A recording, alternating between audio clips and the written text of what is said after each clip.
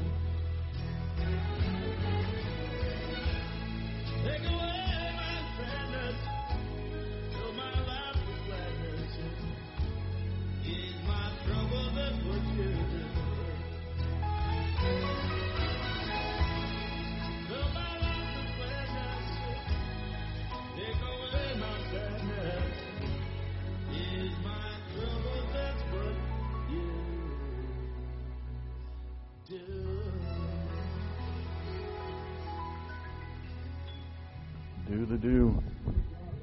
Good morning. Welcome back, Keith, song leader. A couple of things before we start. We're going to celebrate the Lord's Supper this morning. It's always a special time, and I'm grateful for that, to celebrate that with you all. I had mentioned prior this week that I've had a physical ailment, something wrong with my hip. Kind of like a Jacob, when Jacob wrestled the Lord. Yeah, he's kicking my butt right now. The Lord is. For whatever, there's always a message in it somewhere. But I had gotten relief on, I think it was Thursday was my first night's sleep in a week. Yeah, it's just been so painful. And so it seemed to be healed, and then last night it came back with a vengeance. So if in middle of class you just see me kind of do that, just like throw something at me. I'm just a little sleep deprived, that's all. So if you could pray. At first I was like, I'm not going to ask for prayer. I'm going to tough this out. I am not tough. So I'm asking for prayer from all and everyone for relief. I'm seeing my doctor tomorrow morning, so hopefully we can get this sorted out. This year, Christmas is on a Sunday, and so that kind of makes the schedule itself. But Chris and I are going to be out of town the week between Christmas and New Year's. We're going to be in Arizona. So I'll update you on that as we go along. But so there'll be at least those 2 weeks without classes. So yeah, but I'll give you the full schedule coming up. I just wanted to say it today. All right. Let's begin with prayer. Let's thank God for our time together to hear His Word and to celebrate Him and to be blessed by Him and His Word. And through Jesus Christ our Lord, with humility and reverence, let's bow our heads and pray.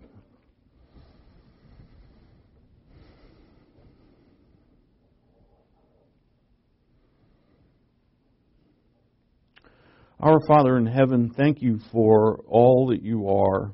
Thank you for your glory that you have shared with us and revealed to us through Jesus Christ our Lord.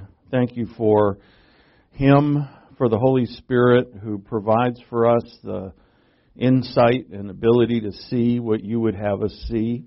We thank you for your word. We thank you for prayer. And we thank you for all that you have done through Him. We are so blessed, Father, by you, and all we need is you. We are often, Father, distracted by things. We thank you for your patience, and we ask, Father, that through your word this morning that we would, again, be further enlightened as to our great calling in Jesus Christ. And we pray this in His name. Amen. All rise, please.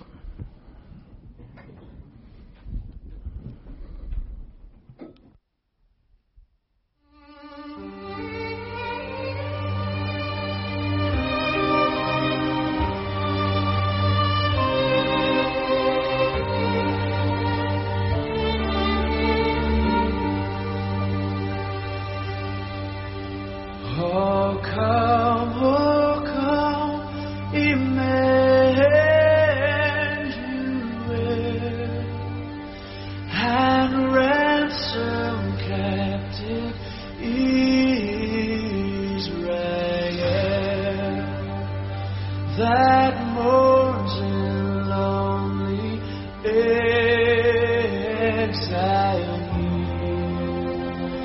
until the Son of God appear. Rejoice, rejoice, Emmanuel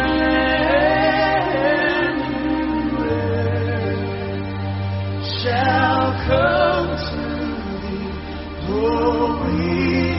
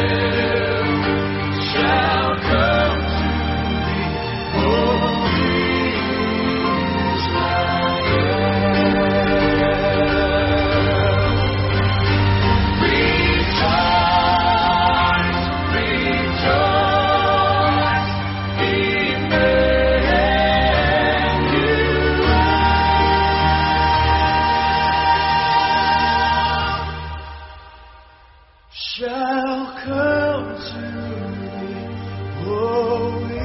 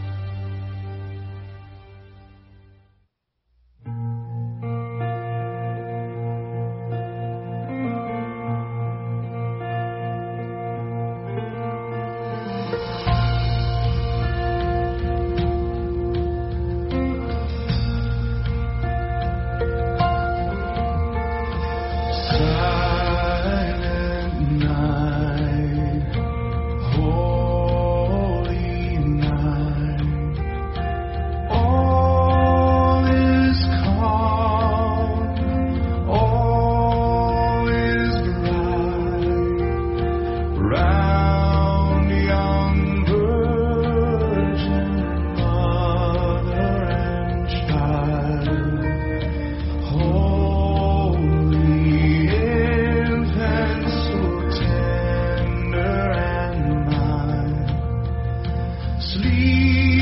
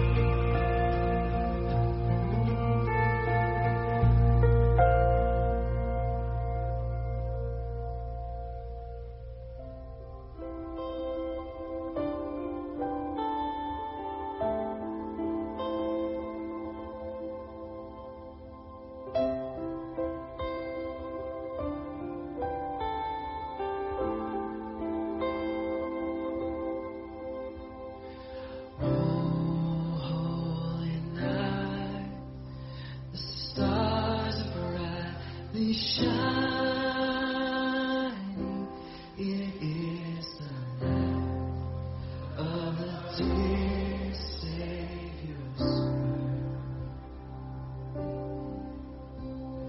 long lay the world in sin and repining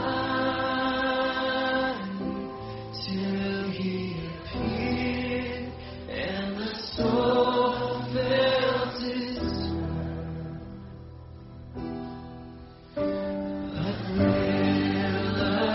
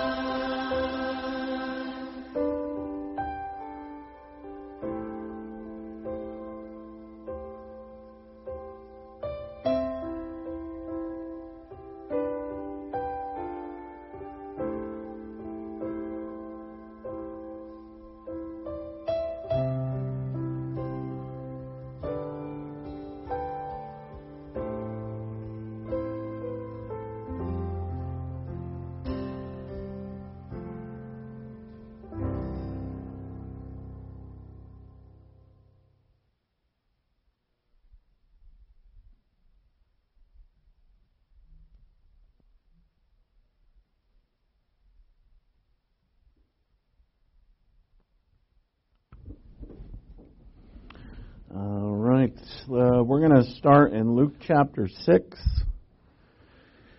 Gospel of Luke chapter 6.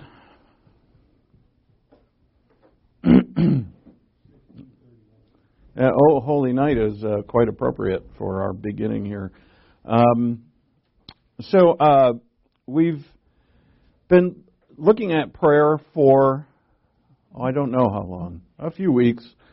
And we've seen a number of aspects of what prayer is for, the different kinds of prayer. We've seen prayer in the Psalms, what's highlighted in the Psalms that were prayed for.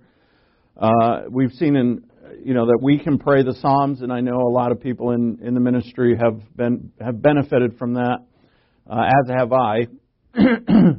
And so what we're turned to now is the Lord's Prayer, and I'll summarize what we've done so far in the past.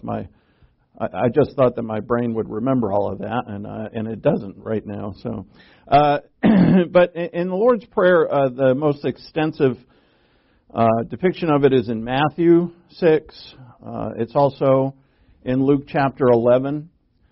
We noted last time that it is commanded, that Jesus said when he said pray, it's in the imperative.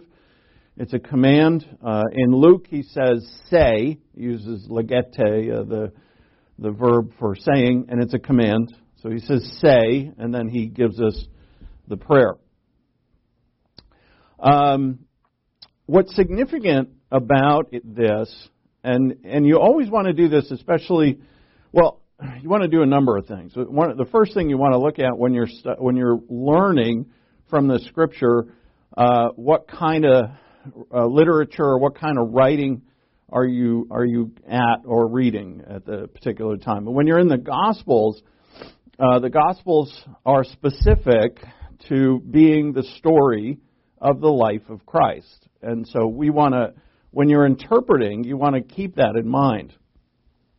You also want to keep in mind what the author is saying and to whom, because the Gospels are a bit different because their audiences are different. And so you want to know what audience is in view. And when you do that, you get a little more insight. And what you find in much of this is that we have a history of the life of the Lord, but not all of it by far. Actually, a small fraction of the life of our Lord. It's literally like 2 months of his life, if you count up all the days that are depicted in the Gospels. Out of a 3.5-year ministry, we're given a snapshot. But what we know is we're given what God wants us to see. And that's important. So we can say, why is this included and why isn't something else included? What a neat thing you can do as you're reading on your own or studying on your own is when you get to a certain section, imagine if it wasn't there. Just say like the Sermon on the Mount wasn't in the Gospels. What would that mean? How would things be different? If the Lord's Prayer wasn't written down, how would it be different? In other words, you would be answering, why is it there and why is it important? And so, in the Gospels, we have the life lived of the one who is the perfect God-man. So it's the divine life in a man, right? And this is what God has given to each of us to live. And so the Lord has given us his life so that we can live it just like he did. And it's a marvelous thing here that in Luke 11, the disciples are noticing Jesus pray, and they hear him pray, and they ask him, teach us how to pray. Now, what you can ask there is, why didn't they say, teach us what words you said?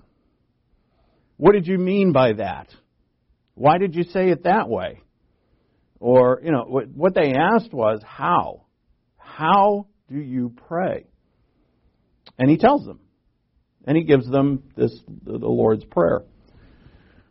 And so he prayed all the time.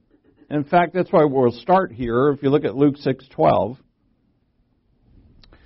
it was at this time that he went off to the mountain to pray, and he spent the whole night in prayer to God. All right, so Jesus here, he leaves to go pray. All right. How often did he do this? We don't really know, but we would say it's probably pretty often. But what is about to happen the next day is the Sermon on the Mount. And in fact, if you just skip down to the next verse, he chooses the 12. So he chooses the 12 apostles, including Judas Iscariot, which is always this mind-bogglingly wonderful. But he chooses the 12, and then he gives the sermon starting in verse 20. And he's prayed all night before this occurs. And, it'd be wonderful. Obviously, do you think he just prayed the Lord's Prayer like over and over and over all night? Of course not. But, when they ask him, teach us how to pray, and he gives us this prayer, as we'll see, we're going to see how, it's marvelously short and deep, and it's everything. It's everything that you could want is there.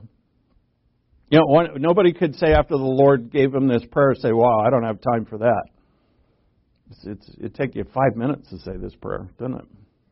In other words, everybody has time to pray. So,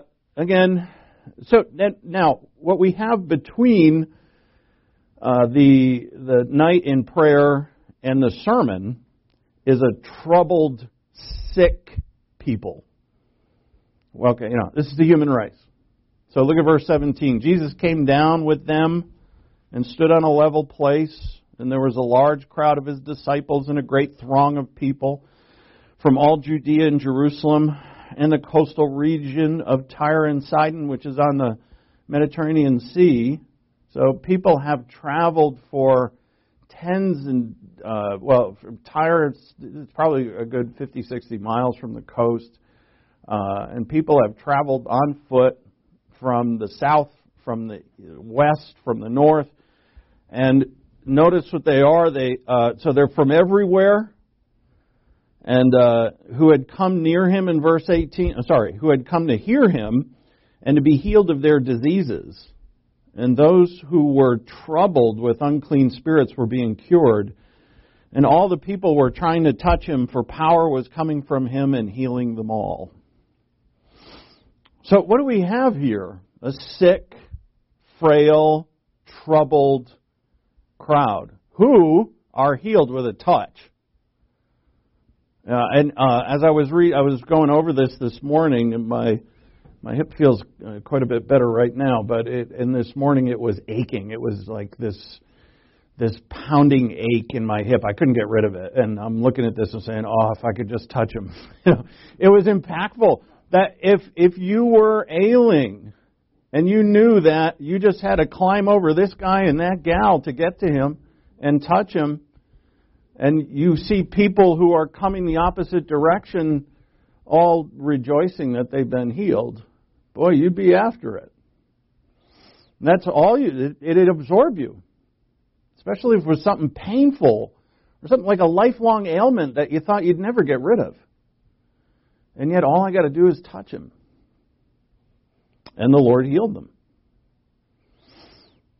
So whether you have an ailment right now or not, all of us are a troubled people. We're all troubled. It's sometimes worse than others, but who among us has perfect peace lasting, days and days on end? It usually gets disturbed by something. And it's really a great description of the human race, fallen and troubled. Now, if the Lord heals them, Heals them by the thousands. And if that's all that they needed, then that's what would have happened. He would have said, okay, you're all healed. Anybody else in the crowd, come on up and touch me. All of you would be healed. All of you are good. Go in peace. And that would have just been what happened. But Jesus, the only sinless one there, the only one who's not troubled, he knows something. He knows something that they don't. He knows their real trouble. And it's not their illnesses. It's actually a deeper illness. For the one who is cleansed from an unclean spirit or a demon or a sickness, does their trouble go on? Of course it does. And what is that trouble? It's sin. The real trouble. Now, we could just say, there's your trouble, everybody, sin. You bunch of sinners. Now close your Bibles and go home. But that's too broad a statement. All right? Sin is our trouble. But the real trouble is that sin causes us to conclude that life is merely about us. That life is just about my immediate need. That's what life is. You know, if I can get relief from my ailment, from my pain, then life is grand. Is it though? I mean, don't get me wrong. Life gets better. If you've lived life in pain and then the pain goes away, and I know many of you have, getting relief from pain is a wonderful thing. However, is that really what life is all about? And Christ knows differently. Our sin causes us to get occupied with earthly things, material things, ourselves. Right? What's the conviction or condemnation against the rich is not their money, because we're going to say his opening in the Sermon on the Mount is blessed are the poor. It's not their money that's the problem; it's being conceited. In the epistles and in the Gospels, it was the conceit that came from riches. The fact that, I'm comfortable. I don't need you. Especially you dirty poor people. And I don't really need God. I mean, I'm good. But it is a harsh reality that the world is a troubled place, filled with troubled people. Now, it's also true that if these people, some of them, if they weren't so poor, their lives would be better. I mean, in the first century here, some of these sicknesses that these people have are likely, many of them are a result of their socioeconomic status. They're dirty. They don't get adequate food. There's no government subsidies in the first century. There's no welfare system. If you're poor, your life is in danger. You probably have malnutrition and diseases that come from that. You live in filth and squalor, and it's unclean. And if you're rich, you have a good night's sleep. You're not in danger all the time. Poor people are stressed out. Poor people are like, where's my next meal coming from? But here's the one thing that poor people do know, is that life is uncertain. Rich people didn't know that. And so we'll see that here with Christ. He seems to say here in the Sermon on the Mount that, if you're poor, you're good, and if you're rich, you're cursed. But then you say, well, that can't be right. But what he's speaking of here is a generality that is of a reality that especially at that time, and in our time as well, that the rich are generally conceited. Not all of them, obviously, but generally so. It doesn't mean that the poor are humble, but the poor do know something that the rich don't, and that life is uncertain. When's my next meal going to come from if we're that poor? See, the reality that Jesus knows is that what these people are really after and what we're really after, which is God's calling on our lives, is to have a life that is filled with peace and joy. comfort and joy, right?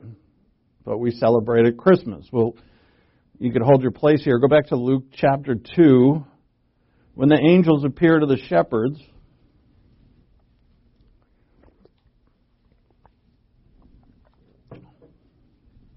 Luke 2:14.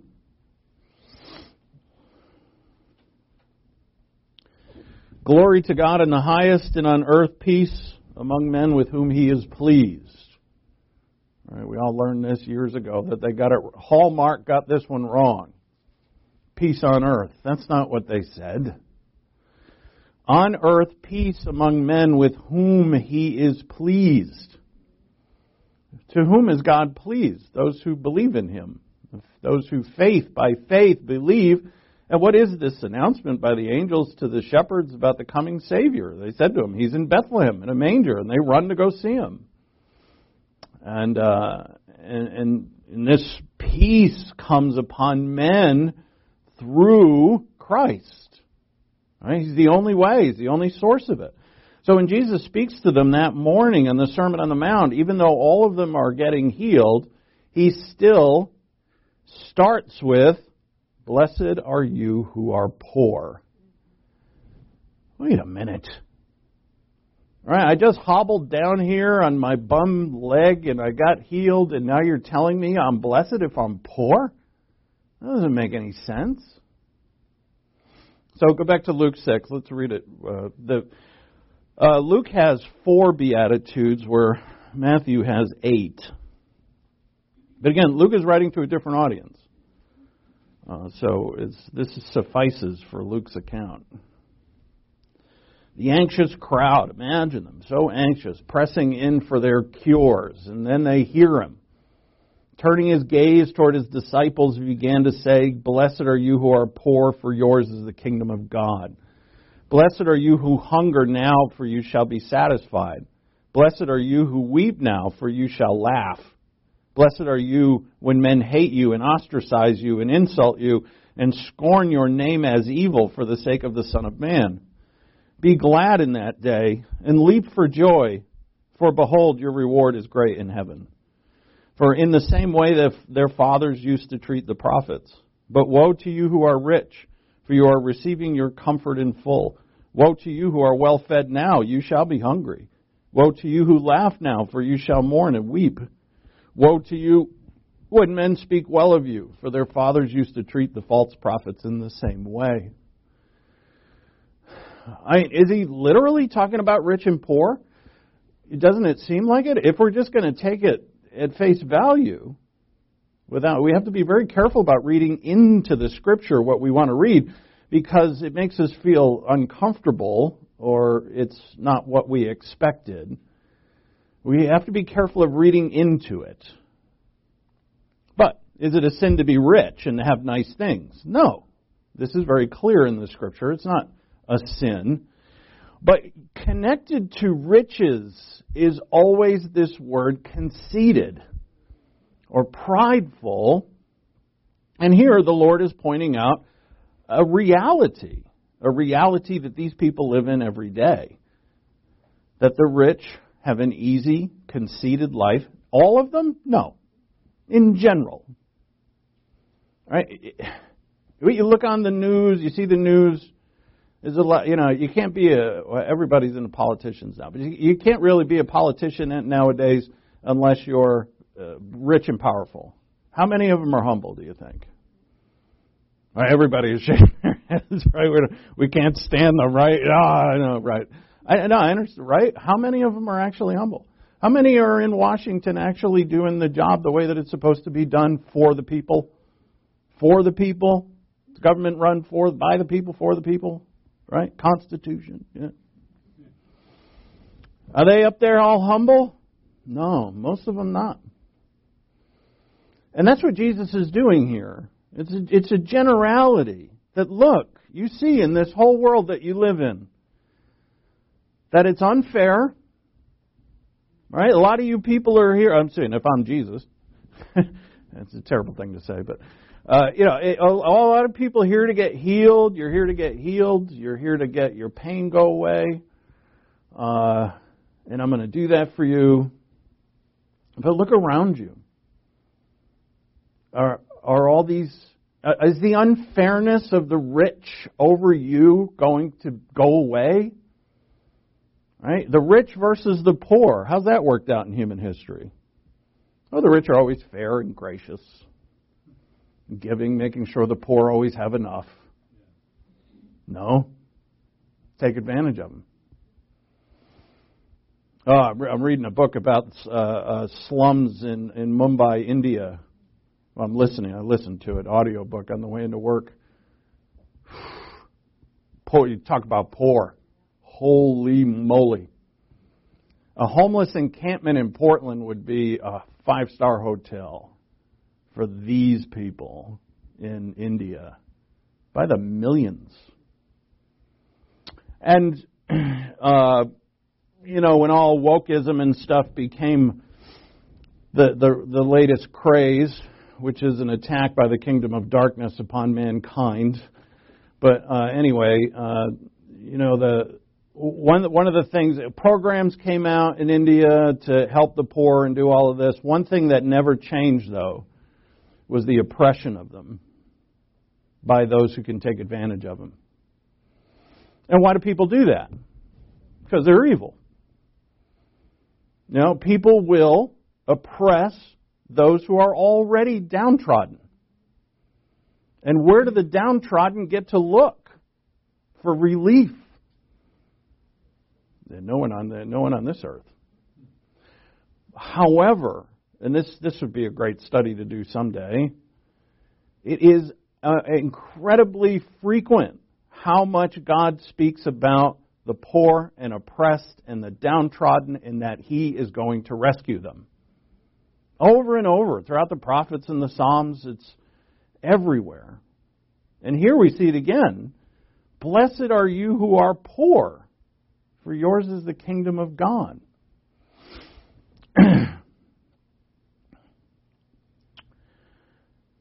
The Lord understands, of course, that without Him, nobody has anything. The poor have an uncertain life. Well, everybody has an uncertain life. But as I said, even if they're healed of their ailments, that they're actually going to be oppressed and continue to be oppressed. And then, the Lord, therefore, then says to us, well, here's what life really is. And He reveals this to us, and He makes it the reality of you either live this life or you don't. If you don't live it, you're not going to experience it. So, as He says at the end of the Sermon on the Mount, if you hear these words of mine and you do them, then you're the house built upon the rock. If you don't do them, you're the house built upon the sand, and your house will crumble. It'll fall. There's no other option, Jesus says to us, than living this. And it's a very narrow road. All right? So there's all kinds of distractions around us against this. However, we look at the facts of the Scripture. What do the facts say? The Lord gives us everything we need. Well, first, the Lord gives us this life. Right? We're in Him. At salvation, we're made righteous. We're imputed with righteousness. We're baptized by the Holy Spirit. We're entered into union with Christ. We're justified, propitiated. The Father is satisfied by the Son. That we're reconciled to God. We're justified. All right? Sins are forgiven. So we have this life. And then Christ gives us everything we need for this life. He gives us the Holy Spirit to empower this life. And then He models it for us. And we have it right here in the pages of the Gospels.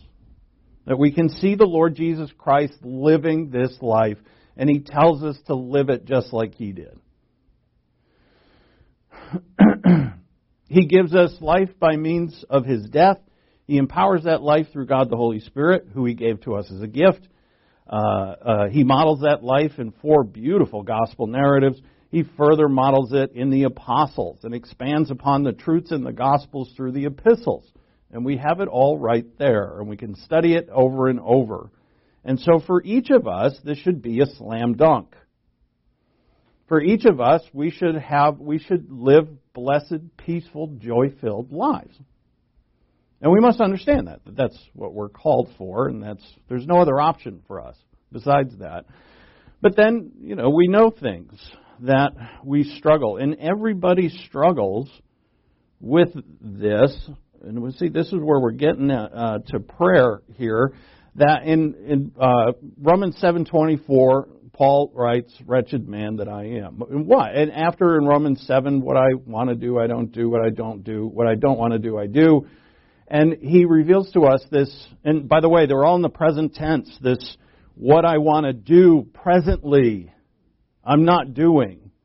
As he's writing it, he's saying to us his struggle. And he comes to this conclusion that all of us come to, wretched man that I am.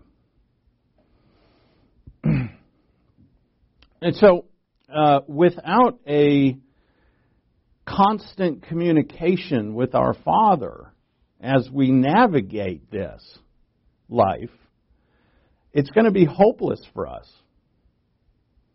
And in fact, we won't be able to do it. After this study, I am absolutely convinced that without a good prayer life, you will not live this Christian life the way that it's meant to be lived. It's not just prayer, right? We have to study, we have to learn, we have to pray, we have to apply. There's a lot to do. But if we throw the prayer part out, we're going to be hopeless. In Luke's Gospel, the disciples heard our Lord pray, and then they asked Him to teach them to do the same.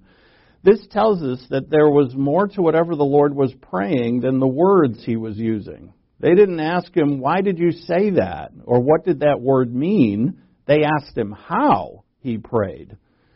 They could have just memorized His words and then just parroted them back, just like a little prayer card or something. But there had to have been something that He was praying that was more of a method, more of a practice, more of a characteristic of praying that they had never heard before and hadn't known before. And this becomes clear to us when we hear His reply. The Lord's Prayer is, it's certainly not a Jewish prayer. It's not one of the, go find it in the Psalms. You're not gonna. You find parts of it, sure, but like this, it's different. It's definitely not something related to the common Old Testament prayers. They had the same prayers, common prayers that they prayed in the morning and in the evening and on the Sabbath and during the festivals. They pray certain psalms like the Hallel during the festivals. It's not that either. This is something else. And because He is something else. What life exists that's like His?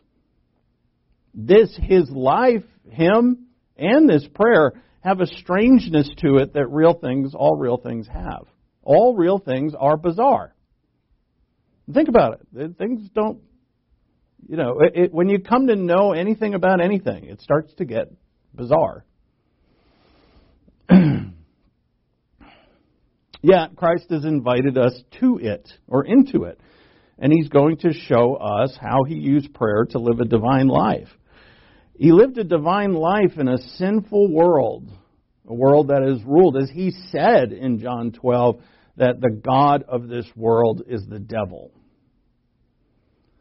And He's surrounded by sin. He's surrounded by distractions. He's bombarded by them day in and day out. And He has to navigate this life.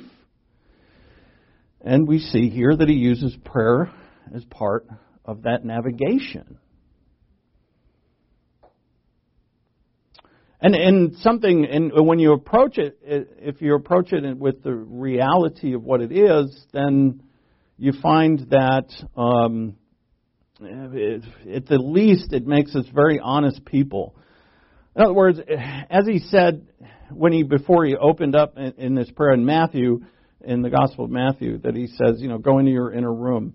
When you're in your inner room with your Father, lying, deceit, even self-trickery is not an option. Right? And you know this. You inherently know this. There's no point in lying to Him. And also, you come to Him first and foremost as Father. That we're familiar with this.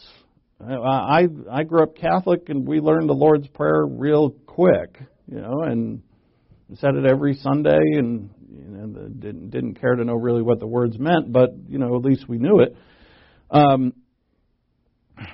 But to a Jew in the first century, to call Jehovah Elohim Father, Abba, is bizarre. You can't do that. He's calling God His very own Father. They wanted to stone Him for it. But He did it all the time. No other Jew in history ever did that. Go find Father in the Old Testament. It's there, but it's very rare. Very rare. I'll show you a couple instances, but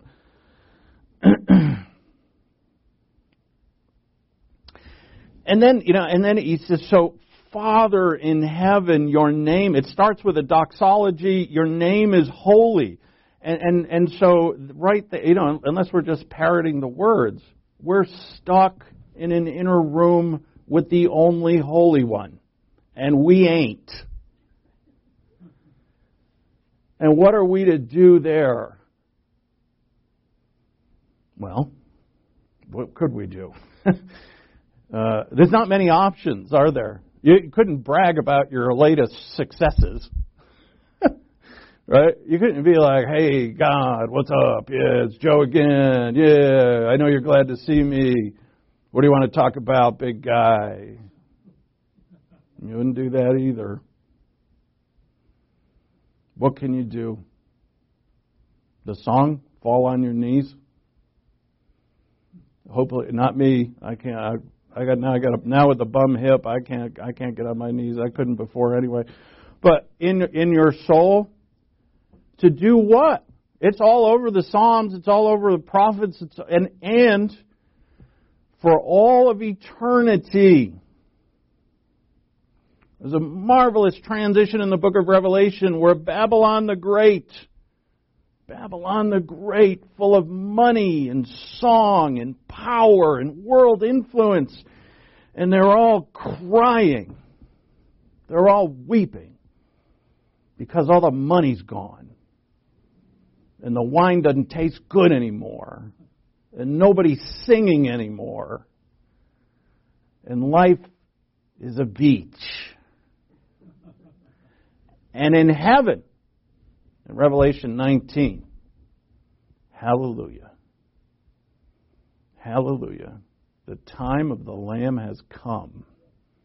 There's 4 hallelujahs, one after another. And it says they say them from heaven. The hallelujahs come out sounding like thunder, like rushing water.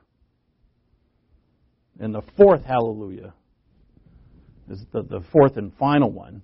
Leads us into our marriage supper with the Lamb. And we're rejoicing. While down in Babylon, they're crying in their beer, I guess, or whatever. So this opening of this prayer is an opening of glorifying God and praising God for who He is. And who He is to you. And you can't get around this, right? If we're gonna use the Lord's Prayer, I find that I'm going to be praising Him like I'm forced to, aren't I? And I've stated this already, and I must state it again, and I will many times. Do not wait till you feel like praising God to praise God. He deserves it, whether you feel like it or not. If you start waiting until you feel like it, you're not going to do it near enough. And it's amazing how important it is. It's extremely important. Think of if you were in a love relationship or are in a love relationship and you're going to have a successful love relationship and you rarely, if ever, told that person how you felt about them, how does that work? That's not a relationship at all, actually. In fact, if we don't express what we love, and the good things that we love, if we don't express what we love, we don't come to the fruition of them. They don't come to their fulfillment. We've got to express to God what He is. So what we're faced with in a room, on our knees, at least in our souls, before a holy God, holy in heaven, whose kingdom and will be done, that what comes upon us each is honesty. This is one of the great benefits. Another problem with the human race, besides the fact that we're broken and, as we see with this group of people, they're troubled, a lot of problems and troubled, is that we lie to ourselves.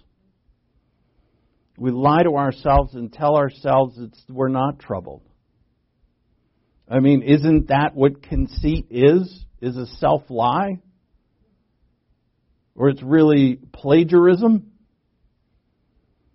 Right? I take credit for what only God can do, which is to bestow purpose and happiness, and I take credit for it myself, as if in some way that I could do that to me, this fallen man. And so we have to be honest, and honesty with yourself is a great big step. And isn't it also true that most people would rather contemplate, in other words, talk about it, contemplate life, debate the issues of life rather than actually live it. And you see, Jesus doesn't give us an option here. He said, Lord, could you teach us how to pray? He doesn't give them a seminar on prayer. They didn't say, well, let's talk about what prayer is, and let's talk about what its meaning is, and let's talk about, the theology of prayer. He says, say this. It's wonderfully refreshing. Pray this. It's here it is. Now, discern. You, over your lifetime, discern what those words mean. Yeah, to sit around contemplating life doesn't really take a lot to do.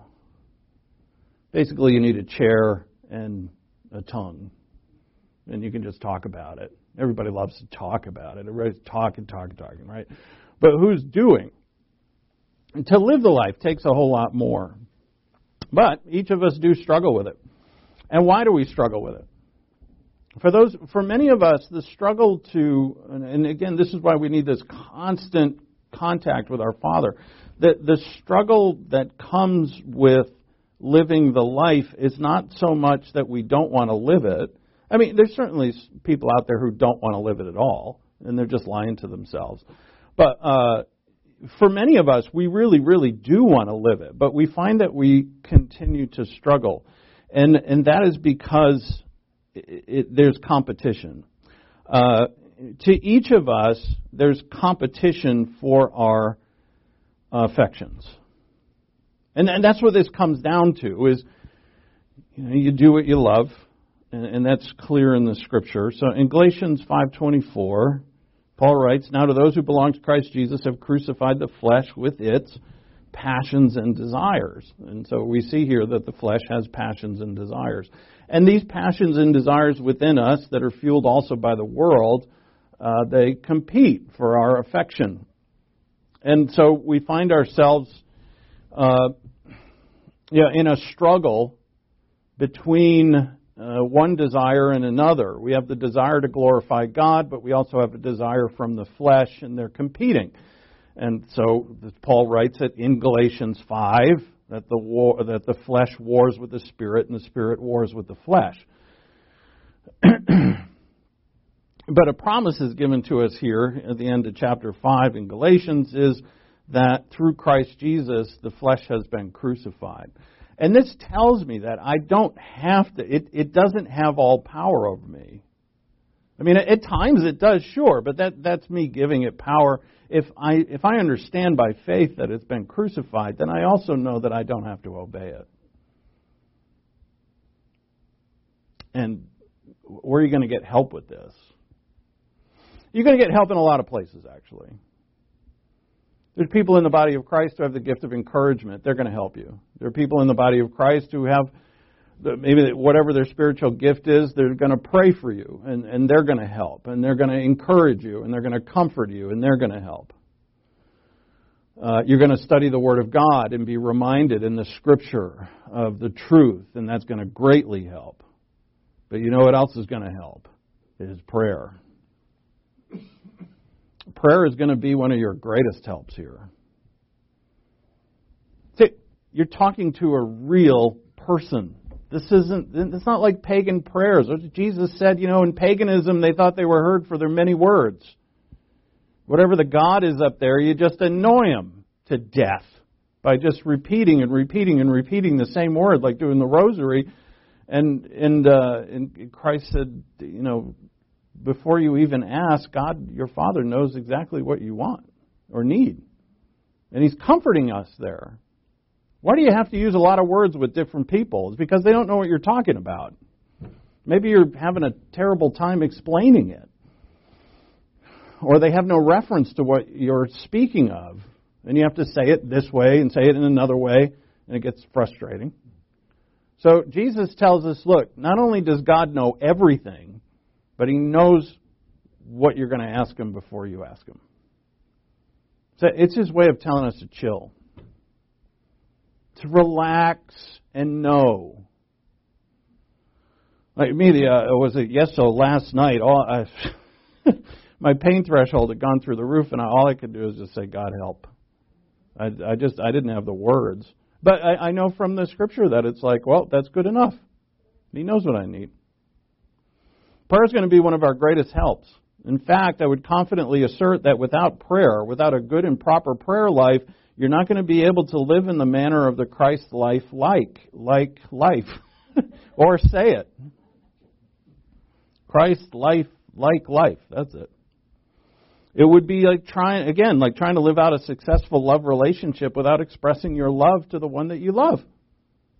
Just wouldn't work. Now, Jesus therefore gives us 6 petitions. You go to Matthew chapter 6, please. Oh, we deferred time. Whew. Sorry.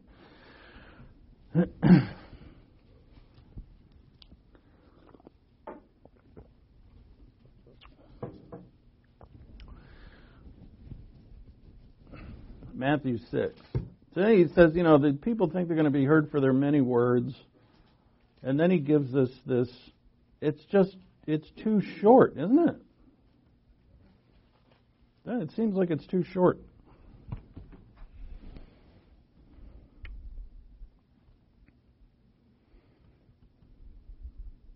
Look at verse 7.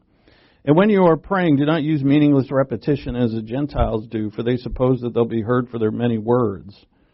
So do not be like them. Your Father knows what you need before you ask Him. Pray, then.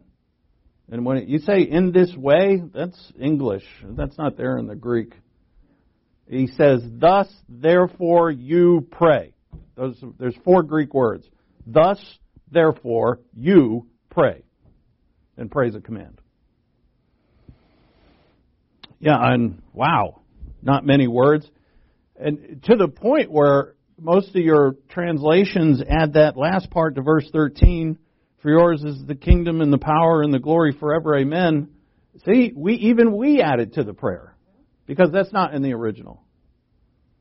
That's in my Bible, it's in brackets, because in most manuscripts, good manuscripts, that's not there. We added it. So some scribe back years ago was like, this is too short. We need to add a little more doxology to it. For yours is the kingdom and the glory. That's not there. The prayer 6 petitions, they're all commandments, by the way. But that can be read into too much. In Greek, if you were to request something from a superior, you would put it in the imperative. So their requests, we're not commanding God to do anything. But first off, no one could say, I don't have enough time for prayer. And where in the Scripture does it say how much time you are to spend in prayer? Nowhere. you have plenty of time. And so, the prayer easily divides into two parts. The first is the praise of the Father for His person and work. This is a very broad summary that I'm giving it here. We'll look at the petitions in kind here starting next week. Praise of the Father for His person and His work. He is holy, and in heaven is where all holiness dwells. It's His domain. It's one will. There's no conflict there. It is perfect, pure holiness. And that's the third heaven, as we like to call it. And also, He is holy. Sanctified be your name, or holy be your name. Hallowed is fine too. I like hallowed, but nobody uses that word anymore. Hallowed or holy, the Greek word is hagios. It means sanctified. So you could say, sanctified be your name, holy be your name. And that is you praising Him for being holy. Now, so here's the thing, and Jesus helps us so greatly with this. When we say it, do we mean it? If you're, whatever word you want to use, holy, sanctified, any synonym there, you're forced to face the fact of, do you really mean it? And this is not, just trying to well up some false emotion or something. It's, do you really praise God for who He is? And if you don't, why not? Now I use this prayer all the time, and I talk to Him about that. Why don't I? Why is it at times I see things as more important than you, Father? More beautiful, more desirable, more lovely. Why? Well, he said, because you're a stupid sinner, Joe. And it's like, yeah, okay. So how about let's get into it a little deeper, yeah? And so, you explore that. Because there's nothing more important than that. In Revelation 4 and 5, where we finally get to the end, and you have those bizarre four living creatures with the four kinds of faces and the 24 elders, they're always together. The four living creatures and the 24. I call them the 4 and 24. And they're praising the Lord Jesus Christ. Worthy art thou, our Lord and our God. And you see in there's Jesus in the depiction of a slain lamb. The Lion of Judah slain as a lamb. But He's worthy, that's what they say. He's worthy to open the scrolls. He's the only one worthy. And they praise Him. I think they mean it. Of course they do. What about us? Do we mean it? And that's what we're faced with it. See, Jesus just kind of throws us right into the throne room of the Father and says, deal with it. Deal with you before God. Because if you don't, you'll let decades of your life go by where you're really occupied and glorified with yourself, or with this world, or with anything else besides me. And we're so easily occupied and distracted as little sheeples that we don't even know it's happening. But you see, when we start the prayer, we're faced with it. You're faced with it. Father, you're holy in heaven. Sanctified be your name. So that's the first part. And then in His person and work, you have His kingdom and His will. And we'll see this. We're not calling God's kingdom to come on earth. Ain't nobody does that. Not in any age. Those who don't think that this prayer is for the church, say it's for Israel in the future, they don't command the kingdom of God to come on earth either. But, you can have your own opinion on that, of course. But there's one kingdom and one will for all of eternity. I am a member of that kingdom. Everybody in the church age is a member of that kingdom, and every one of us. What was Jesus when he comes into the world? In Hebrews 10, I come to the world to do a body you have prepared for me. I come to do your will, O God. Your will. Your will. In Gethsemane, in prayer, your will, not mine. If this cup can pass from me, Father, but not my will, yours. And so we praise Him for His person and His work, His kingdom and His will. And then give us today our daily bread, which is a tricky little. There's a tricky little word in that, but anyway, we'll see that when it comes. But what that really gets to is our contentment. Whatever God has given you for today, that's what you get. You want more? Shame on you. And if you want more, why? You really think it's going to make you happy? Deal with it. You know, like Jesus has given us these petitions that we have to deal with ourselves in our relationship with God. Why aren't you content? Why do you think you need more? Well, I'm poor. Yeah, but blessed are the poor. Remember that? You know, why am I so uptight and so anxious and so worried? And prayer is the place. Right? And as you pray, God's going to lead you to passages in His Word. And then what? Sin, forgiveness? Because as we traverse, the last part is our journey. Don't lead us, Father. In other words, lead us, Father, but don't lead us in this way. We're petitioning to be led in the right way in that last petition. The word for temptation is always the word used for Satan tempting us. Peirazo. I know this word well. It's always used for Satan trying to trip us up. And we're asking God, this is what we're after. Lead us your way. And, you know, in all of this, we're faced, is what the Lord has done here for us is made us face every bit of this. Because as we pray it has to be more than just us repeating the words. What are the meaning behind them all? And then, you know, why don't I follow the way? Why am I allowing the kingdom of darkness to trip me up again and again and again, and often in the same area? Why am I not content? Why do I feel so guilt-ridden by my sin? And why won't I forgive others? Why? And right in Sermon on the Mount, don't judge others. You judge them, you will be judged. And in the prayer, as we forgive our debtors. So, you've got to deal with that. With other people, your forgiveness of other people, your graciousness to other people.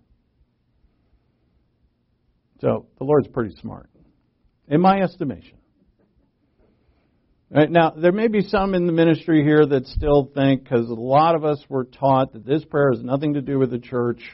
I was taught that. I understand. I'm convinced that it's not. And so I teach as the Spirit leads me. I do not have all authority. It's just hilarious to even say that out loud.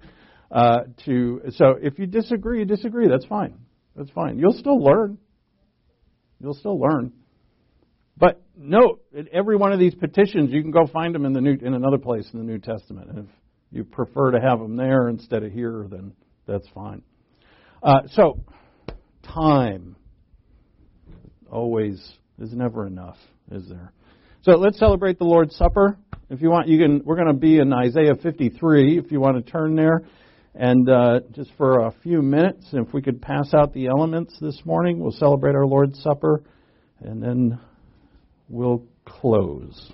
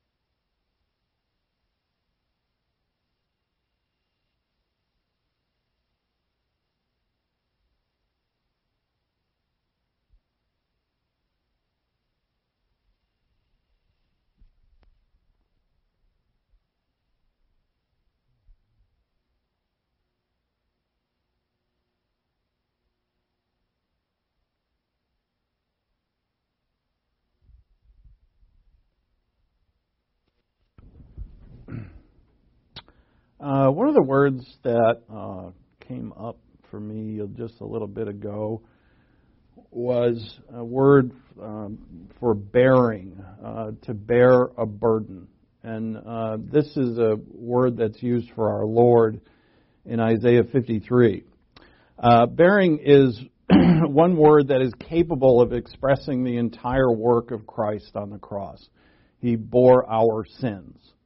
So it means to bear up, to carry. God bore all men, and Jesus was weighted down with the sins of the world. And actually, as is stated here in Isaiah 53, it crushed him. And as it says that the Lord was pleased to crush him. Look at Isaiah 53:4. Surely our griefs he himself bore, and our sorrows he carried. Yet we ourselves esteemed him stricken, smitten of God, and afflicted. But he was pierced through for our transgressions. He was crushed for our iniquities. The chastening of our well-being fell upon him, and by his scourging we are healed. All of us like sheep have gone astray. Each of us has turned to his own way. But the Lord has caused the iniquity of us all to fall on him. So at the end there of verse 6, it's the same on him as this theme of this pressure, this judgment that came on him. If you go down to verse 11, the same word is used. As a result of the anguish of his soul, he will see it and be satisfied. By his knowledge, the righteous one, my servant, will justify the many as he will bear their iniquities. That's the same word that's used back in verse 5. He will bear their iniquities. So again, there's this burden of sin. And so, therefore, when we think about the forgiveness of our sins, which we are so incredibly grateful for, there's more to it, actually, than the fact that they have been removed, say. And that's another term used for our sins. As far as the east is from the west, in Colossians 2, the certificate of debt was removed, having been nailed to the cross. And so, but there's more to this than the fact that the sins are no longer counted against us, which is wonderful, obviously, but there's a burden of them. And on our own, to have to deal with our sin alone is too much. You can't do it, I can't do it. And I mean as forgiven saints. To deal with your sin on your own, alone, is too much of a burden. And so as David writes in Psalm 38:4, for my iniquities have gone over my head as a heavy burden, they weigh too much for me. Can David bear his own sin? No. Nor can I. Nor can you. See, this gift that we've been given of forgiveness is the actual ability, and we do this by faith and hopefully with great rejoicing, that we cast our burdens upon Him. Right? And in that wonderful passage in 1 Peter that Peter writes, right, you can imagine Peter who denied the Lord, he must have just, the warmth in his heart when he got to pen those words that are a part of the eternal Word of God. That what does it say there? That cast your burdens, your anxieties, your worries. Why? Because He cares for you. Yeah. And so what we do is, these sins that I have, that you have, that are burdening us so often, burdening us and wrecking our joy, we've got to remember and learn to, right?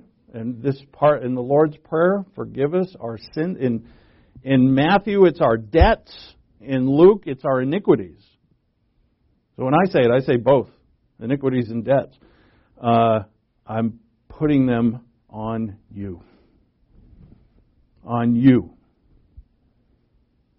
Psalm 55. So you can see where Peter Peter stole his words from the Psalms, of course, just like the rest of us do.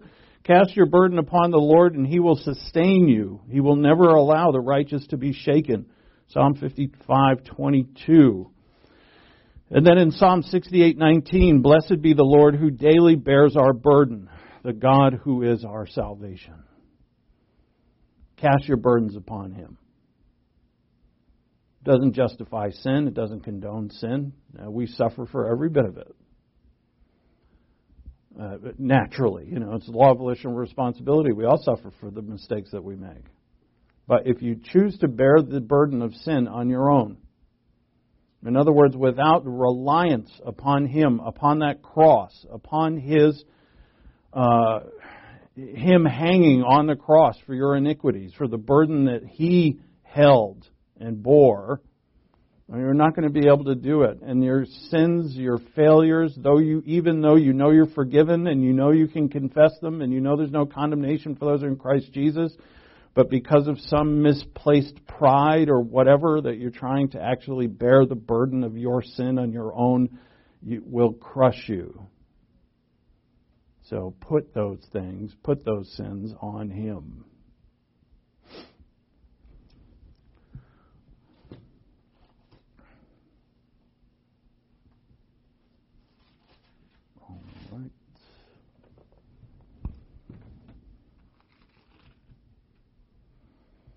For I received from the Lord that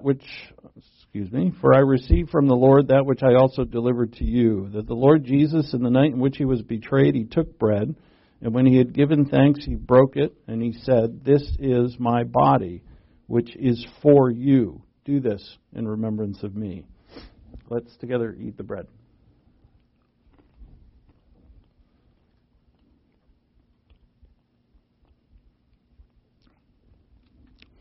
In the same way, He took the cup after supper, saying, "This cup is the new covenant in my blood. Do this as often as you drink it in remembrance of me. For as often as you eat this bread and drink the cup, you proclaim the Lord's death until He comes." In honor of our Lord and His death and His coming, let's drink the cup.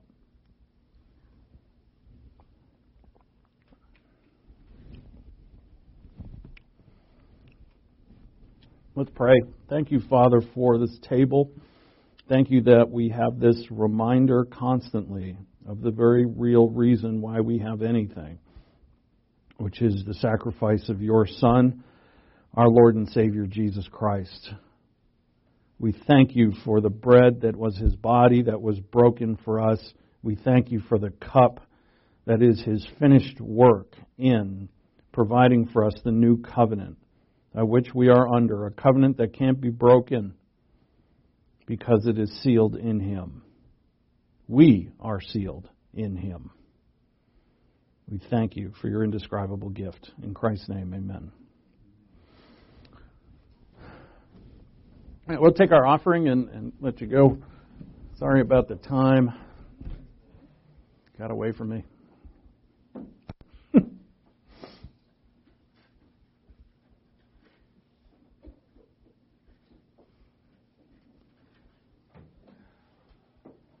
Thank you, Grant. Let's pray for our offering. We thank you, Father, for the opportunity to give as your believer priests. We give in honor of you. We give to worship you. We ask, Father, that through your Spirit that you would guide us in the use of all that you bless us with. And we ask this in Christ's name, amen.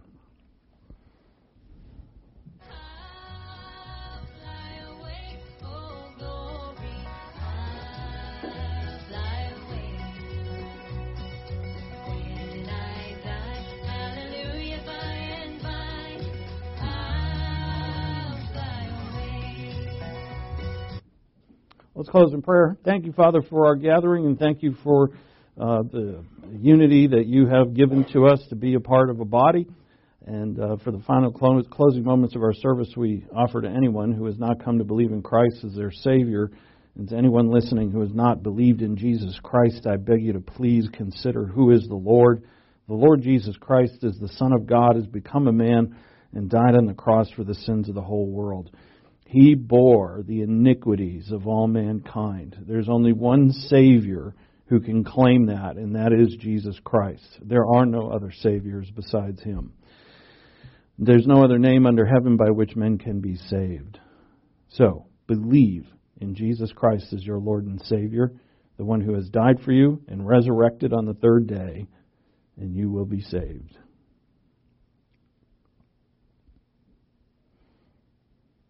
We are so grateful, Father, for you. In Christ's name, amen.